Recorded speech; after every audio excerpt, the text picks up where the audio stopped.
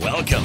This is Bleacher Blums, a sports podcast for baseball fans.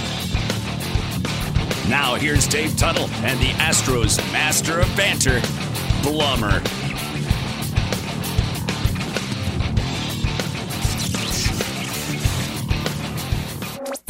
Abilities on you. Hey. All right, and we're back. I believe this is episode 105 of the Bleacher Blums podcast. It's myself, the co-host, David Tuttle here in California, and my man Blummer there in Houston. Blummer, how's it going? Hey, things are looking pretty good, man. I know I feel a little uptight today, but I think I made it in pretty good shape, man. How you been? Am I looking good?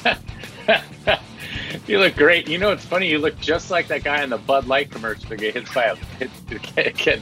hit by the bus. He starts walking around.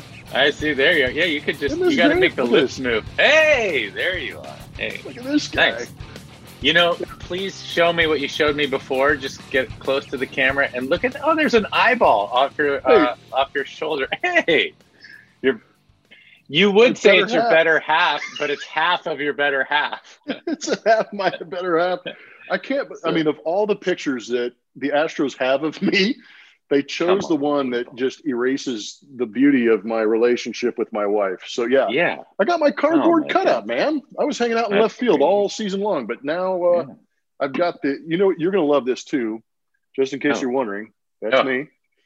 But the best part, it's authenticated. Oh, nice. You could actually sell it. It's legit. Now, why is it authenticated? Did they authenticate everybody that was in the stands or no? I don't know. That's a really good question. You're wearing a jersey. Because I wanted to buy Jenna a seat, and I might do that next year if they're not doing full fans. I might just buy my daughter a seat.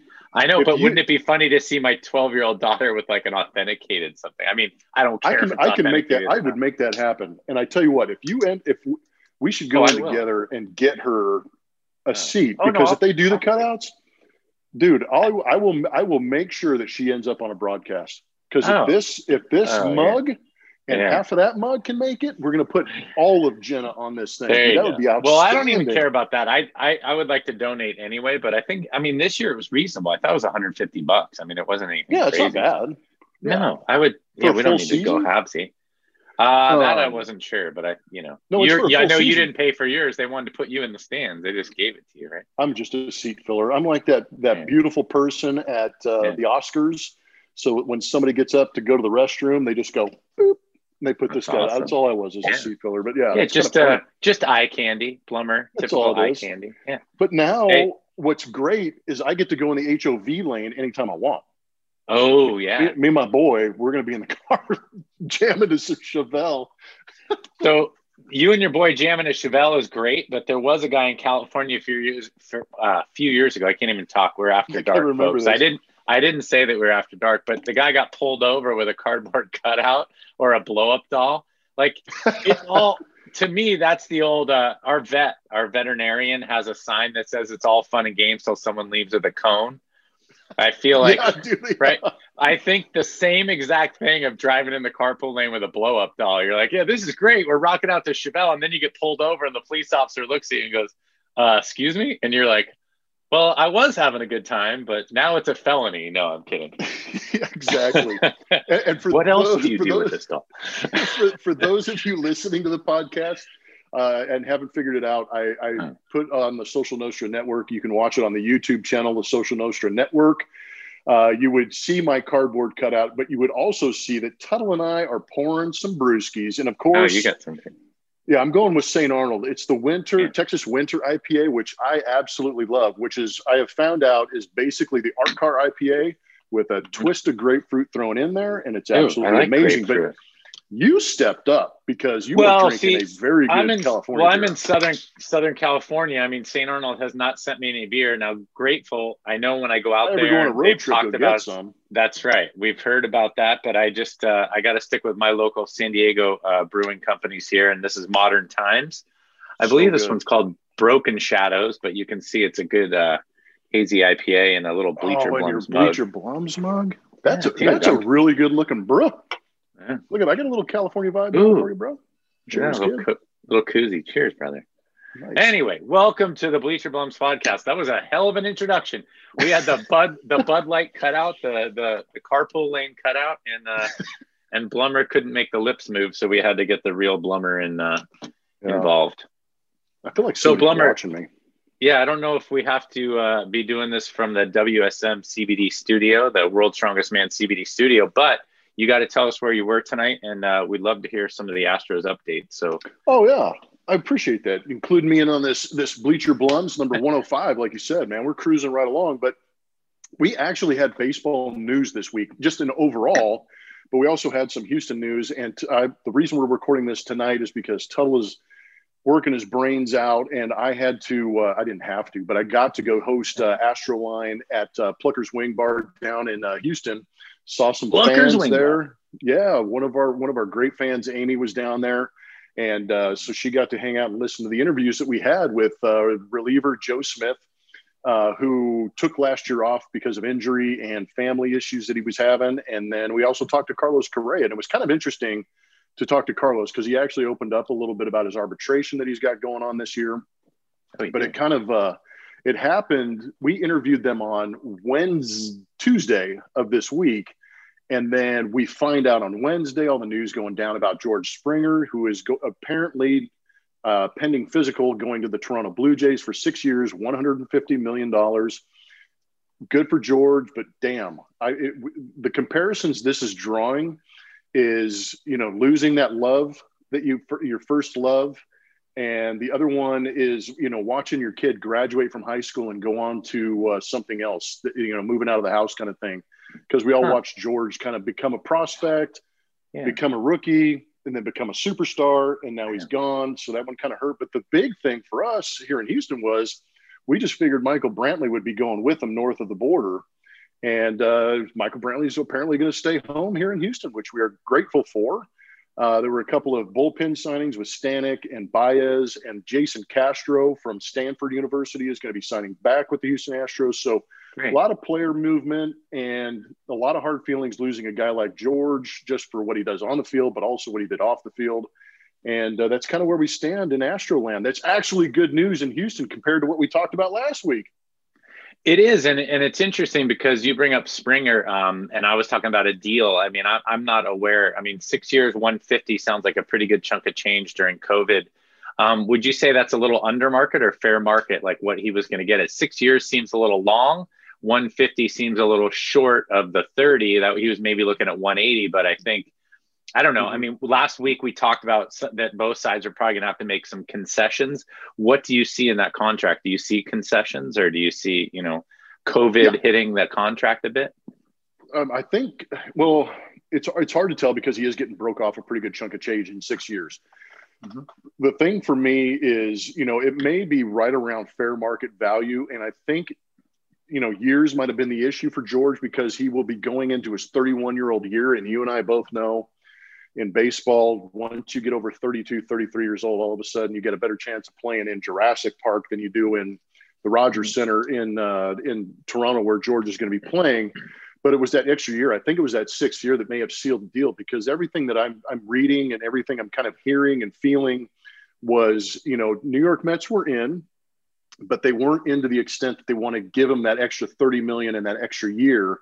And I think that's where Toronto kind of, you evaluate talent, but I think now you can actually evaluate what a guy's going to bring as far as ticket sales. And I think George is one of those guys you had to take into account when he was here in Houston. He's going to put butts in the seats. And I think now with him being, added to Bo Bichette, Kevin Biggio, Vlad Jr., Teoscar Hernandez, and some of these other guys that they have up in Toronto, all of a sudden he might be that one that go, okay, they brought in George Springer. I'm going to buy some tickets. I'm going to show up. Because I bet you their ticket sales, once they're able to play in Toronto, will go up. And that might have been the push point that put them on the 6-year game plan. But I guarantee you it was a combination of COVID and age with George. It was kind of the issues with the years on the contract, because that'll put him at 37 years old. And that's when you get in that little that's a gray area where you don't know what you're going to get. Yeah, then you're going to sign like 1 or 2 year deal and maybe be a clubhouse leader or see where you're going to go after that. You know what's interesting, and I was never this player, as you know, and even yourself having a long career. I mean, the 150 is a good number for your family and for your kids and, family's family. And I mean, you want to go fair market, and there are some superstars in the game like Trout and Arenado and, Verlander and Cole and some of these bigger name guys. Yeah, Mookie Betts Springer got a crazy deal, 10 years. And Springer, that's right. Yeah. And Springer put himself kind of in that, maybe that echelon of pay per year, but he's not, he's not one of the top 10 players in the game of baseball. He might be one of the top 20 or 30. And I think that's probably what, there's got to be a number where it's like, and I think you brought this up, we can get away from the contract. That team, I mean, we always had American League East as it's the Yankees division, and then the Red Sox made a push, and then it's always the Red Sox or the Yankees. The Rays have been solid these last few years, but it looks like they might be doing a bit of a fire sale. I mean, the Blue Jays could be the team to beat in the American League East. I mean, you just mentioned like the glue guy joining, and from an Astros fan perspective, it's like being a parent. It's an empty nester. Or like empty nesters, like pushing them out there. But yeah, what are your thoughts? I mean, you're saying it's a great call, but you think they're probably. Well, I like the idea that you said of glue guy, because I think he is one of those guys that is old enough now and been through enough playoff postseason baseball, made his mark and proven that he's better than, a lot of guys out there. But he's the veteran guy that's going to bring some good young talent together. And, if you're a young guy and you're pretty good, and then you bring in a guy like Springer into the clubhouse, you're going, damn, management thinks we're pretty good. We're going to go for this thing. And I don't know if you heard this either, but the Toronto Blue Jays are finalizing a deal for Kirby Yates, who was the closer for San Diego. And I think that is a good move too, because it just bolsters the bullpen, gives you a legitimate closer. So now you've got some decent pitching. You're going to score some runs. Now you can finish off a game. And I think things are pointing in the right direction. And the American League East is very interesting to me, because you're right about the Tampa Bay Rays. They're trading off Snell. They're getting rid of, I don't know if you can even say they're shedding payroll, because they have one of the lowest payrolls in all of baseball, but they're definitely transitioning a little bit younger. The Boston Red Sox haven't shown me that they're actually going to try and go out and win a championship. They're talking about trading Benintendi or, something like that, which is kind of crazy. Their left fielder. And then the Yankees are the Yankees. They're going to be extremely good. So it kind of feels like to me, and I think you feel the same way, the Orioles are a young and up-and-coming team, but they're not there yet. But I think it's going to be a 2-division race. How about this? George was a part of that 2017 team that was stained with the cheating scandal. He is now playing in the American League East. What do you – I mean, I know the answer. We all know the answer. But I'm going to ask you, what do you think is going to happen that first road trip he has, even in a Blue Jay uniform, going into Yankee Stadium? And he's got to do that about 8 or 9 times this season, go through there? Yeah, I mean, I think like you said, the answer. People don't forget. And I think a lot of people, and you may agree with this, I mean, you always like those fans. If there are fans. If there are fans. That was the other thing, is I'm not really sure. Maybe by the time we're allowed full capacity stadiums, then George may be heading into that 36, 37-year-old year, maybe at the end of the contract, and we just don't know where we stand. But I think, I don't know. I mean, I think it's going to be a tough place to play for him, but those young guys will support him. And I don't know. I think I like it. Veteran guys are good enough at blocking that stuff out. And it would be different if it was the whole same team, right? When the Astros go in there, I think it'll still be tough for Bregman and Correa like that. But again, I feel like it's dissipated, and it's certainly having this COVID year. We kind of joked about it on, many episodes, that it's probably a big benefit as those things just don't seem to be top of mind anymore. And guys join different teams. And, even Mike Fiers is like, he's, I don't know if thriving is the right word, but he's, pitching in the big league still with another team, and, he's got a job. So, I mean, I don't know. I think it just bygones be bygones, maybe not personally and in the clubhouse, but certainly with the fans. And, I mean, he's going to get heat for the rest of his career for that. Even if he accomplishes something fantastic, somebody somewhere will bring up the fact that he was part of that team. So, yep. Fans will be fans, and they have long-term memories. That's for sure. Yeah. That's right. So a little bit interesting because you brought up, Brantley. I saw TK tweeted that Brantley and, the tire changing celebration they had and all that. Yeah, TK assumed as well. And he actually tweeted as such that once Springer signed that Brantley was gone too. And then right after that, the news broke that Brantley was coming back. And I think that should be a silver lining for Astros fans in a couple of ways. One is, and I think this is interesting, is that you do realize it's a business. Brantley and Springer will be friends and conjoined and whatever they are, just like you and I have friends in the major league still that are coaches or buddies you played with, and then guys that you played with for years that you don't really stay in touch with. I mean, it's just the ebbs and flows of being an adult and a professional. But I think it's interesting that Brantley decided to stay, and maybe the money was good and his family's happy, and you just never know. He can text Springer every day if he wants, but it's probably really good news because as an outsider, and I don't know how much I can put you on the spot as an Astros employee, as an outsider, it just seems that the status quo is probably not going to be good enough for the Astros, even though Dusty Baker did a good job with the team they have, and now they're losing a couple of pieces.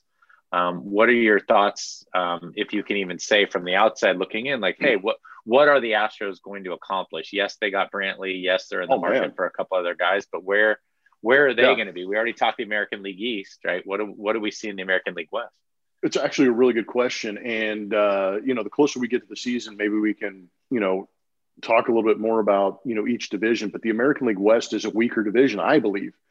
And I think that, considering all the moves that will end up being made by the time spring training starts, I think the Astros are still the favorite in the American League West. I haven't seen, Quintana signing with the Angels hasn't really, that's a good move, but it's not the move that says, oh my gosh, the Angels are moving into that top tier in the American League West. The Rangers haven't made any moves. The Seattle Mariners are a phenomenal young talented team that I love watching play, but I still don't think that they have enough pitching to put them into that spotlight. And Oakland's going to be good and young and competitive and battle, but they lost their best closer. They lost their MVP contending shortstop, supposedly yet. I don't know. He may sign back, but they don't sign guys to long-term deals. Who's that, Simeon? Yeah, Simeon. Yeah. And I don't, so I think the Astros are in a good position. But that being said, when you hear that George is leaving, you're like, what's the impact in the clubhouse? Because the obvious impact is on the field. He was their top OPS guy on the season. Now, when I read the report and I got a text from a reporter and a national reporter going, hey, how do you feel about George? What do you I immediately texted back. I go, good for George. I hope he doesn't take Brantley with him. And that was when all the news about Brantley was coming out. I believe Hazel May, literally in the Toronto Blue, somebody sent out a tweet that said, Michael Brantley agreed to a 2-year deal or a 3-year deal in Toronto. And then the Blue Jays actually walked it back and said, no, we have no agreement. And then we find out that he signed with Houston. And there was a collective sigh of relief in Houston going, well, at least we got Uncle Mike back, because you would have lost 2/3 of your outfield here in Houston. But now you have Tucker in right field, Michael Brantley in left, and now you have Miles Straw tentatively in center field. But Jackie Bradley Jr., phenomenal defender, occasionally very good hitter with some pop. And then you also have the opportunity, maybe Jake Marisnick comes back. So, knowing that you only have to fill one spot in the outfield has got to be a huge relief for Astro fans. And for us, for me personally, knowing the roster as well as I do, it was a little frightening knowing that you're going to have to fill 2/3 of your outfield. Yeah, that's a great point. Yeah. I talked about Springer being the glue guy. Sometimes, like you said, just filling positions kind of glues the team together. And as you said, Marisnick is, he was a super sub while he was in Houston. So anyway, yeah, I think later on in the year, as we get closer to spring training, we'll be able to really dive into the divisions and do a breakdown. I appreciate you. You have inside intel with the American League West, and I care just a little bit. Yeah, just a little bit. Look at that guy. Yeah. That guy crushes, pinching his head, crushing his head. So let's jump to the NFL a little bit too. I actually listened to some sports talk today, and we'll talk about the playoff games this week. But I listened to sports talk today, and somebody was mentioning how I don't know, they call him the guy Buzzkill, but he writes for Monday Morning Quarterback, And he was just saying that he doesn't think Carson Wentz or Deshaun Watson will be traded. And I thought, and he had some really good insight. And I don't want to get into the nitty-gritty. I don't care about Carson, but keep Deshaun for. Yeah. Well, did you see who the Texans interviewed just recently? Bieniemy. They're listening to us, man. Yeah. Well, I just think it's not the fans and not the homers that are going to make the decision. It's just you gotta have a happy clubhouse. Like I said, we've brought up the White Sox more than once, and the White Sox just seem to have like undermined kind of what they were building, and we'll have to see how that plays out. But you certainly don't want to undermine a good young quarterback like Deshaun Watson. The reason that this gentleman, I think his name's Andrew Brandt, Monday Morning Quarterback, but he was talking about the fact that contracts in the NFL are so much different. And basically when Peterson was fired in Philadelphia, that Carson Wentz kind of wins that battle behind the scenes. And it wasn't that he's better or he's good, but they know they put $160 million into him. That's a good point. And 2 years ago, he was like the best quarterback. He was one of the top 2 quarterbacks in the league, maybe top 3 quarterbacks in the league in terms of what he was doing. The year they won the Super Bowl with Foles, I mean, Carson Wentz hurt his knee in like week 11 or 12, but he was the guy and he was playing fantastic. So he just laid out the fact that, look, there's a $160 million investment. Peterson's no longer there. And we've seen this guy perform at a high level. Let's bring in somebody that can do it. The same point he kind of made with Deshaun Watson, which is to trade Deshaun Watson, somebody's going to have to give up like 3 or 4 first-round picks. It's like 3 or 4 first-round picks is just, I mean, it's too much to give up. And if Deshaun Watson's serious, I mean, if they don't hire the right coach, I know he was a little perturbed about not being consulted on the GM front. If they don't hire the right coach, if he's serious about leaving town, he's going to need his posse, as somebody said, or his entourage, or his agent to say, yeah, we're willing to leave and we're going to give some money back. And that's a really hard thing to get anybody to be like, oh yeah, sure, I'll give a couple $1 million back. Right. And when I say a couple million, I mean like 20 or 30 or $40 million back. That's a lot of money. Wouldn't you rather just hire a good coach and, get some good players around you and see where it goes? So I wanted to get your thoughts on that before we got into the playoffs. And I thought it was interesting because they were calling Andrew Brandt a buzzkill because everybody thinks Watson is going to go to Indianapolis and win a championship with them. I know. Or Carson Wentz is going to leave town. And yeah, it's like, I don't know. I don't know enough about contracts in the NFL, but I kind of like, me, I'm like the level-headed guy. Like, we spent $160 million on this guy. Let's keep him, get a new coach, and like run it back. I don't know.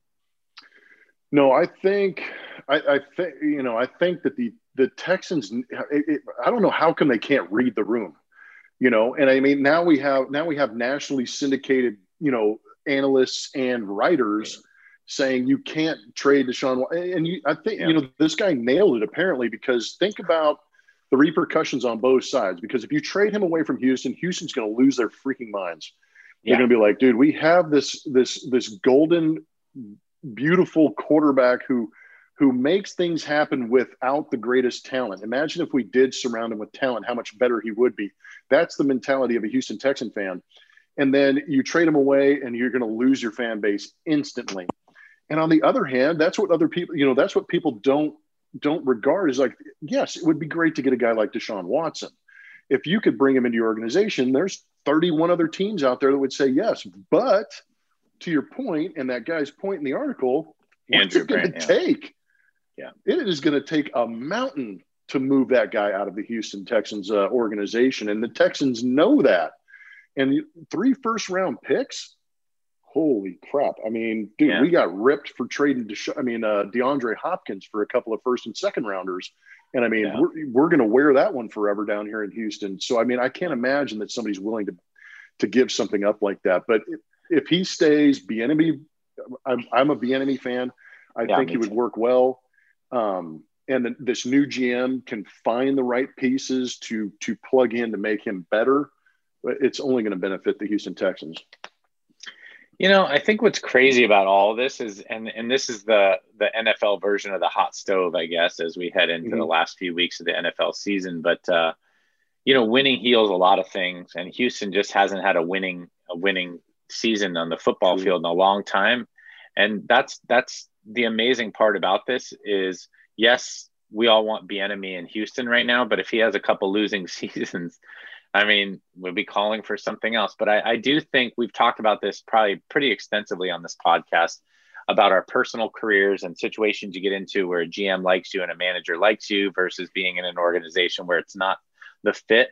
I haven't read a whole lot on the Jets with Robert Saleh being hired, but I think I saw headlines saying it's good for Sam Darnold. Like 3 years ago, Sam Darnold was like the can't miss kid. And now everyone's wanting to run him out of town. Like, let's surround him with talent and a new coach and some positivity and a good mindset. And I think Houston could use that. Jacksonville can use that. New York Jets can use that. Yeah. Have we really seen how good Sam Darnold can be? I don't think so. I mean, I say this every time. Like, I don't know who his line is, but I certainly can't name any of his receivers. His running back this year was the guy that's, limping from Miami, who's going to be probably a Hall of Famer. But who's the guy? Oh, Gore, Frank Gore. Yeah. I mean, he's the oldest guy in the NFL playing running back. Like, they got Le'Veon Bell out of there. I mean, surround him with 4 or 5 guys. I mean, look, the reason Tom Brady went to Tampa Bay is this is a great point. Not because Bruce Arians is the head coach there. I mean, he saw Mike Evans, he saw a running back, and he saw Gronkowski show up and a couple other young receivers. He was like, and he knows their defense was a top 10 defense. Like, true, that too. Yeah. But I can work with that. Yeah. I'll take, I'll take Godwin and I'll take Mike Evans and we'll get Gronk to come in. And, we got Ronald Jones. They signed Leonard Fournette. Like, all right. I forgot about Fournette. I can work with that. So let's see Houston. Let's see Houston do that. Let's see the New York Jets do that. I feel like I'm leading the podcast. I got a couple notes here. I wanted to switch gears because we jumped out of baseball to the NFL. You know what? Let's talk about the playoff games this week, and then we can wind it down the other way because there were a couple news topics from this week that I wanted to bring up. Let's keep the flow going in the NFL. Keep the flow going. All right. So tell me about, you got the GOAT versus Aaron Rodgers up in the frozen tundra of Lambeau Field, and that is the Packers -3.5, and you have the Chiefs -3 in Arrowhead with the hot Bills coming into town. So without breaking it down too much, defense, offense, all that, what did your gut tell you? You watch the NFL. I do watch the NFL, and I saw an interesting stat today. And one thing that you're bringing up statistics. What the? Well, it was more of a ranking, and it was interesting to me because you and I on this podcast, we talk a ton of baseball. We've been in it. We've seen what wins. You've won championships in the college, amateur level, and in the professional level. And I've had my opportunities. And one thing that you and I really agree on is, I mean, in baseball, you say pitching and defense because they're both the same thing. They're on the field at the same time. And if you can defend and keep runs off the board, you're going to win championships. And I was blown away because you're right. We talk about Patrick Mahomes. We talk about Tom Brady, Aaron Rodgers, Josh Allen, and some of these teams that go out there and put up, prodigious points. Dude, I think the Packers are the third best defense.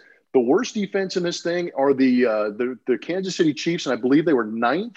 So you have all of the top 10 defenses playing in this thing, and I love that part of it because I think it only enhances and exposes the better offenses. Because I want to see Tom Brady manipulate his offense to beat a great a great Green Bay defense. I want to see Aaron Rodgers go up against a great defense in the Tampa Bay Buccaneers and beat Tom Brady. And maybe that Tampa Bay, Green Bay is a changing of the guard a little bit, so to speak, because Tom Brady is obviously older. Aaron Rodgers has been harped on as aging. And maybe it's the time that Aaron Rodgers steps up and takes the torch, because I think for me, he might be the MVP of the league.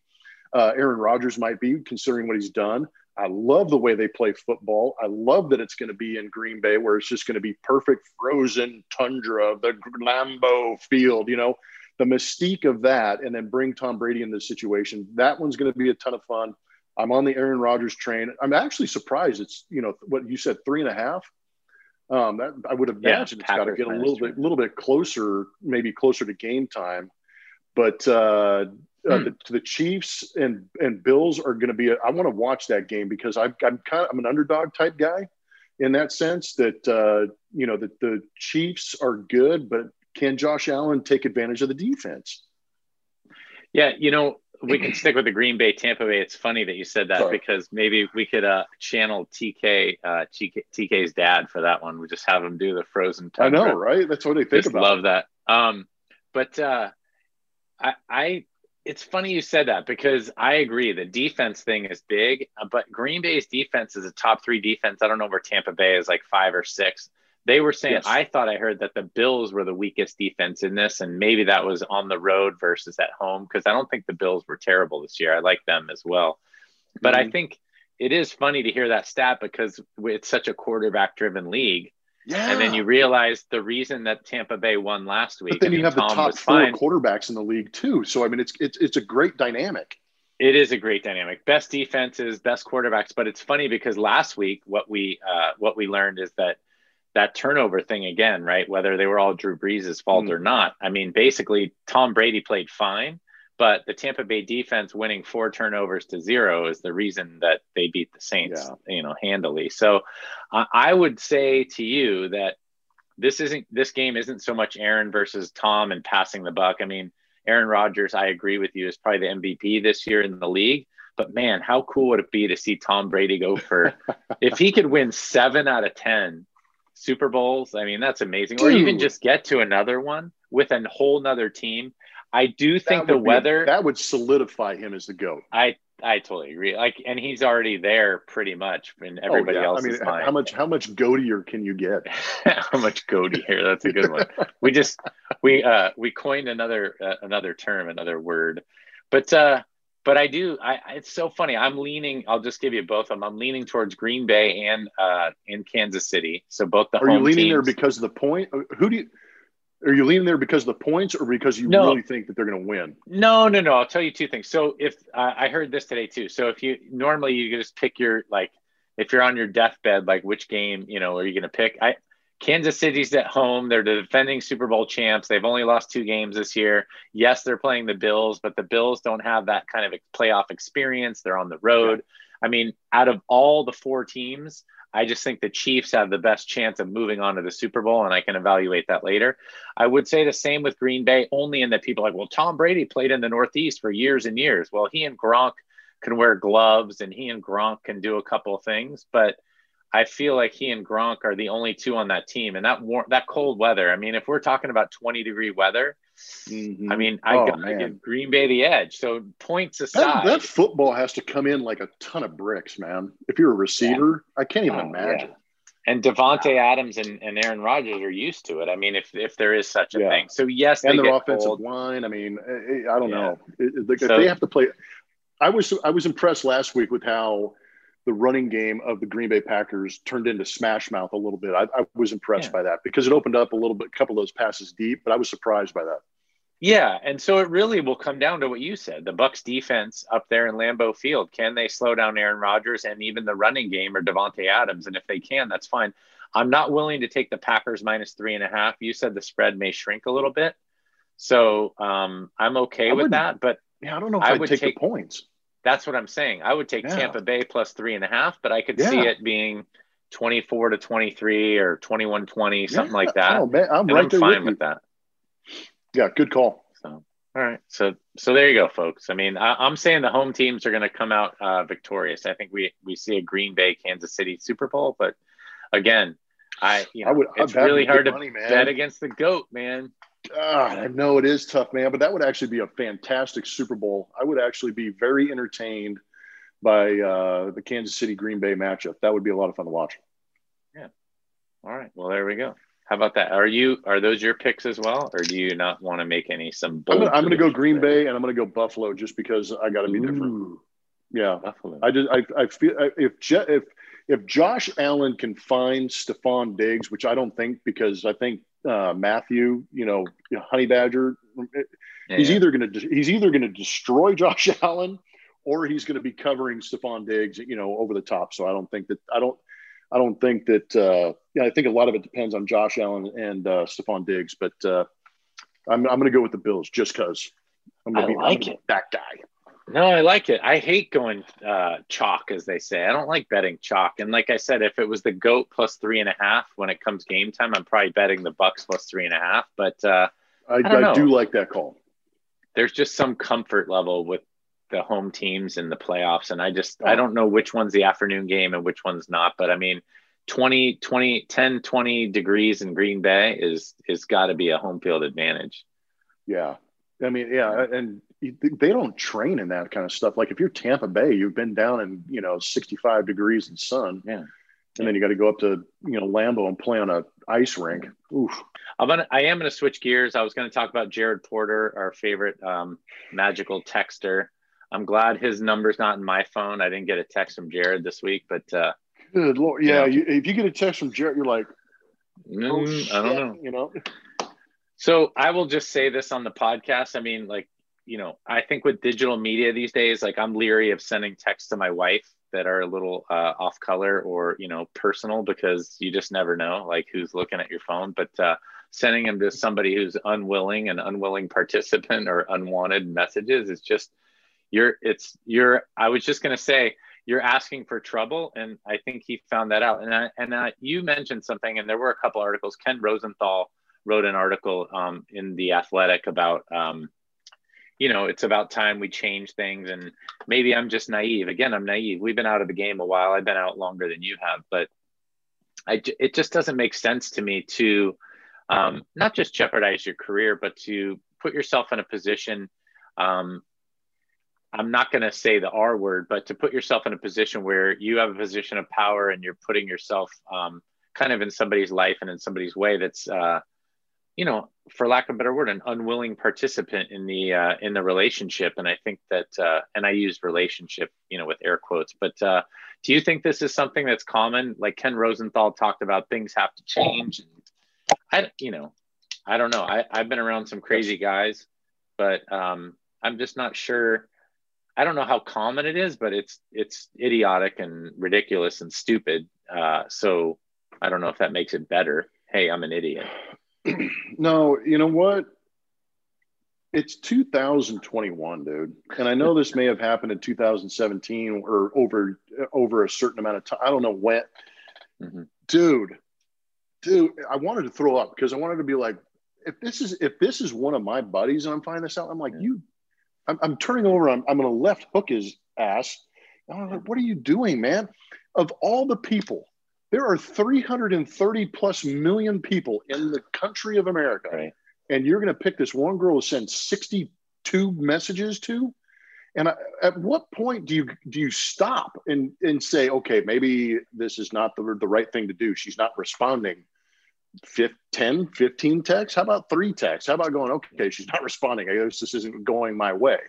Maybe I should stop. And then all of a sudden, I mean, this whole thing spiraled out of control. But the culture, it needs to change. I don't know why we have to talk about this, because it should be something that is second nature for a man to treat a woman with respect.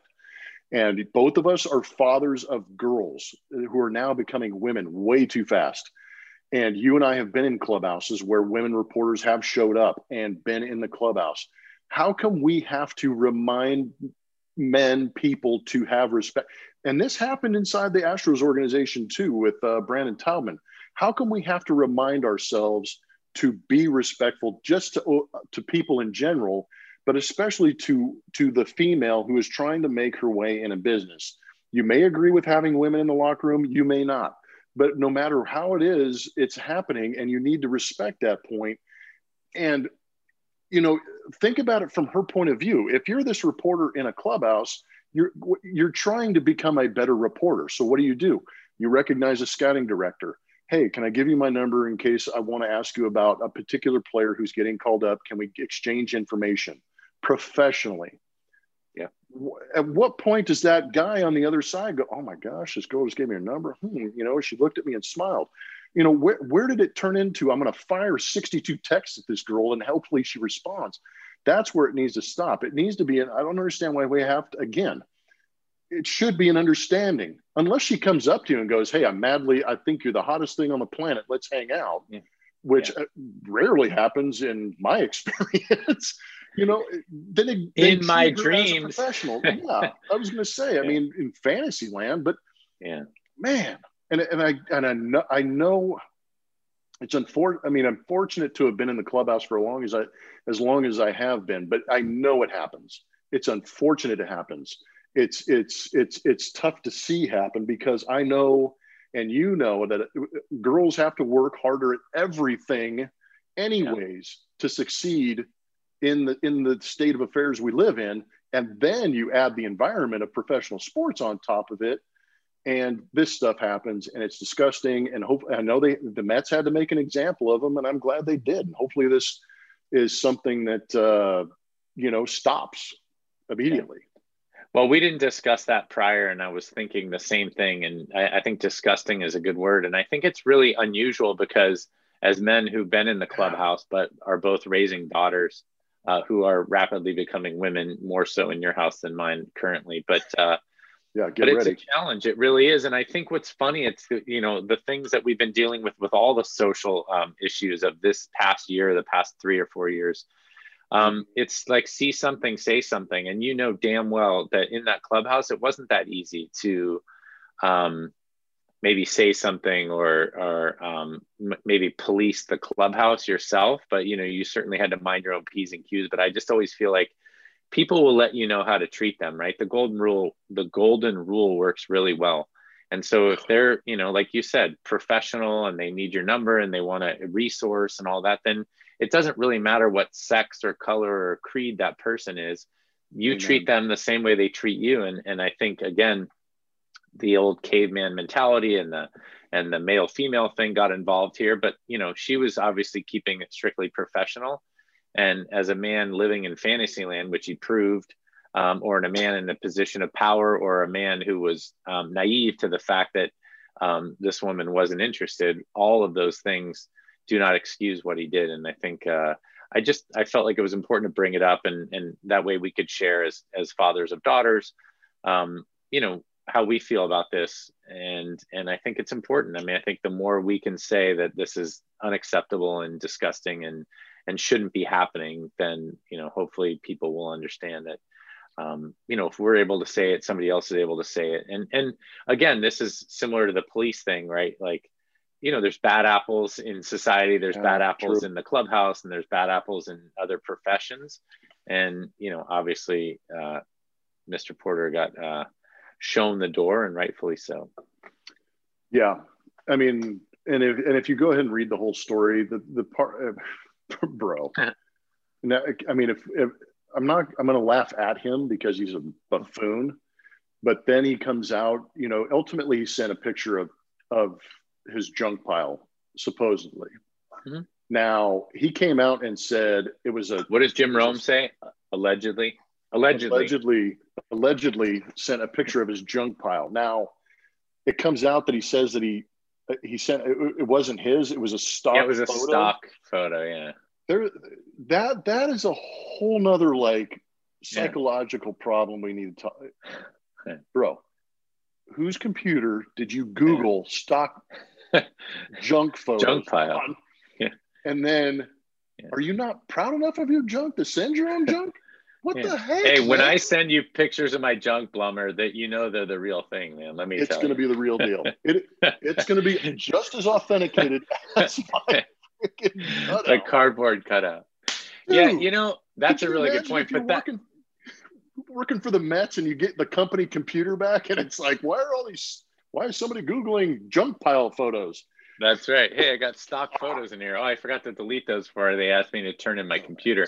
The other thing about that is that it kind of reminded me of, Daryl Morey's tweet. Remember, he said he had a robo-tweeter that would tweet out things or something. It's like, why would you ever set up a program that would just robo-tweet stuff out unless it's very mild-mannered or just news or informational? So it's the same thing. Should we look at Daryl Morey's computer and say robo-tweeter? Yeah, this thing sent out all these crazy tweets. I don't know what's happening. AI took over. The robo-text all of a sudden. Jared Porter could have just gone that route and just said, hey, I don't know. I didn't search it. I had a robo-tweeter and it grabbed junk pile pictures. And it just puts it all together like Squarespace. I don't know. I didn't do anything. There you go. So, anyway, yeah. Well, we made light of it, but I think that's fair. I do have one last thing. It's sort of what'll Tuttle say. It's more of what'll Tuttle say question, because it kind of doesn't really make sense to me. And the news these days we know is clickbait, but this has been going on for a couple of years. But I think I thought of it with Kyrie Irving. I wrote some stuff down. I wrote down the only purpose to disclose how much fines and penalties and gambling losses are is to shock people. I don't think it's the facts, right? They always say, oh, we're just reporting the facts. Kyrie Irving lost $4 million by sitting out 5 games, without telling Steve Nash where he was. Like, you can't tell me that they do that just because it's a fact-based thing. A-Rod's losing $50,000 a game because he's not showing up for blah, blah, blah. Like, they're trying to stir the pot. Would you agree or would you not agree? Yes. No, I think you pretty much nailed it with the clickbait. Okay.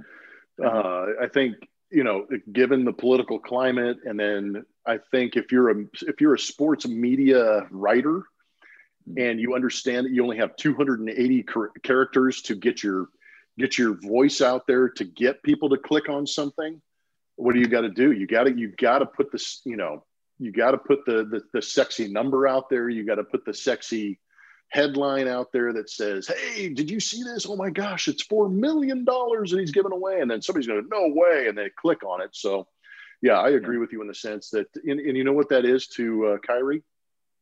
Yeah, chump change, but still.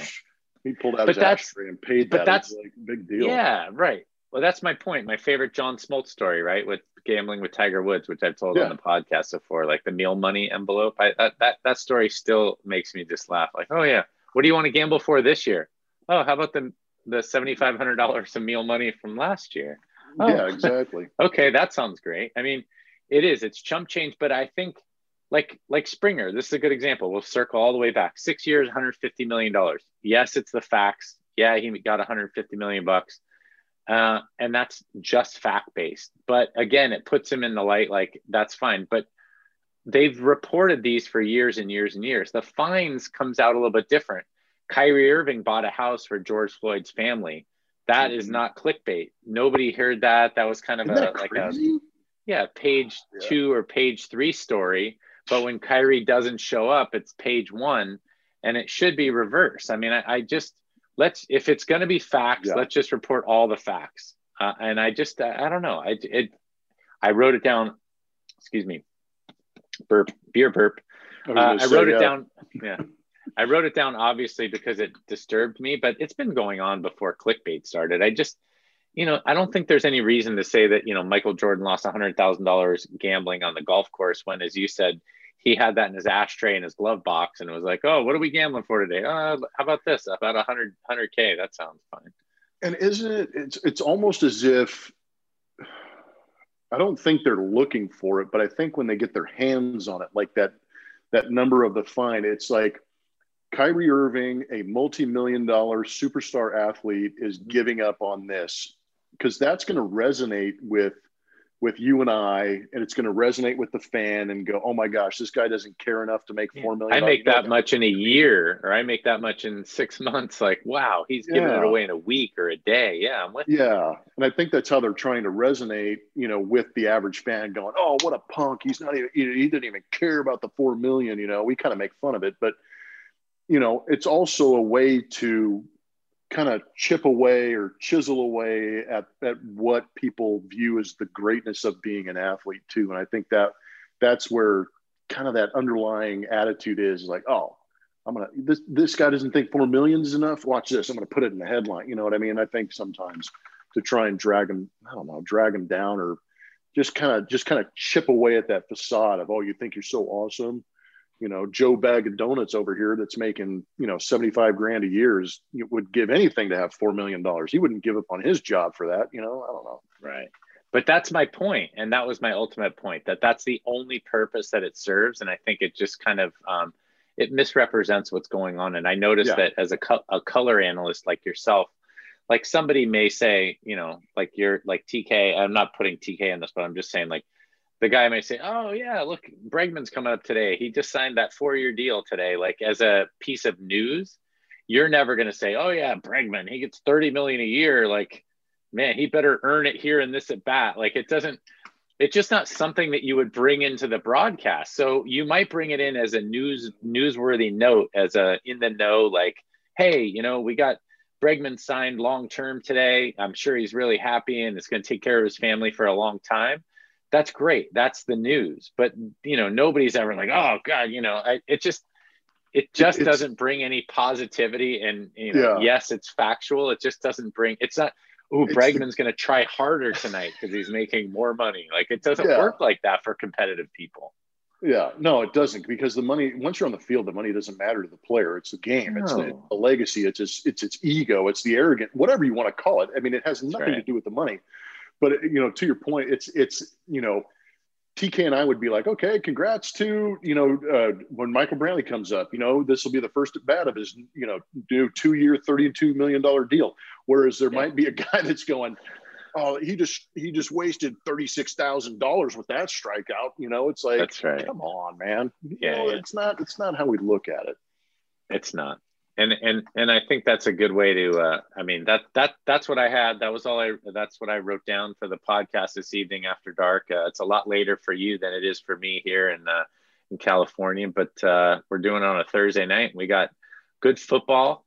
We are about to hit the quietest time of year in sports, and right after the Super Bowl in about 2 weeks, we're just going to be like crickets. Right? We're going to have to step on the gas for hot stove COVID time. I don't know.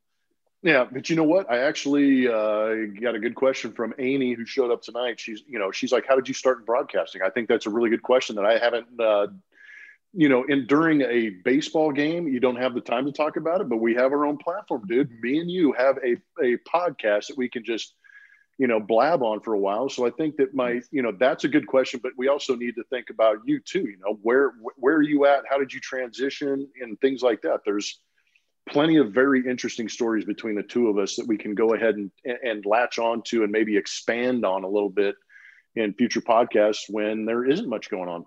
There you go. And next time we will bring, we'll bring the Bleacher Blums book club, if we can rattle that off. We'll find a book. I got a couple of books that we should all read, and maybe you and I will read a book or share a book with other folks, and maybe take some time. We also, the mailbag's kind of slowed down because I haven't been responding, or we haven't been reading them on air, I should say. I've seen a few. And a lot of the questions are Astros related, as they should be, but it's crickets on that front as well. Like, who do you think they're going to sign, and where will that look, and the payroll and all that? We're just answering all the questions. We are just so good that we are answering all the questions. That's right. I went to a little bit lighter beer. I don't know if you got into a second beer, but I went to a lighter beer. I know you'll love this can. Oh, yeah. Big speaker, kind of turn it up to 11. It's called Headliner. It's just a nice, easy blonde ale from St. Arnold, dude. It's fantastic. These go to 11. These go. Why didn't you just make that louder and call that 10? No, because these go to 11.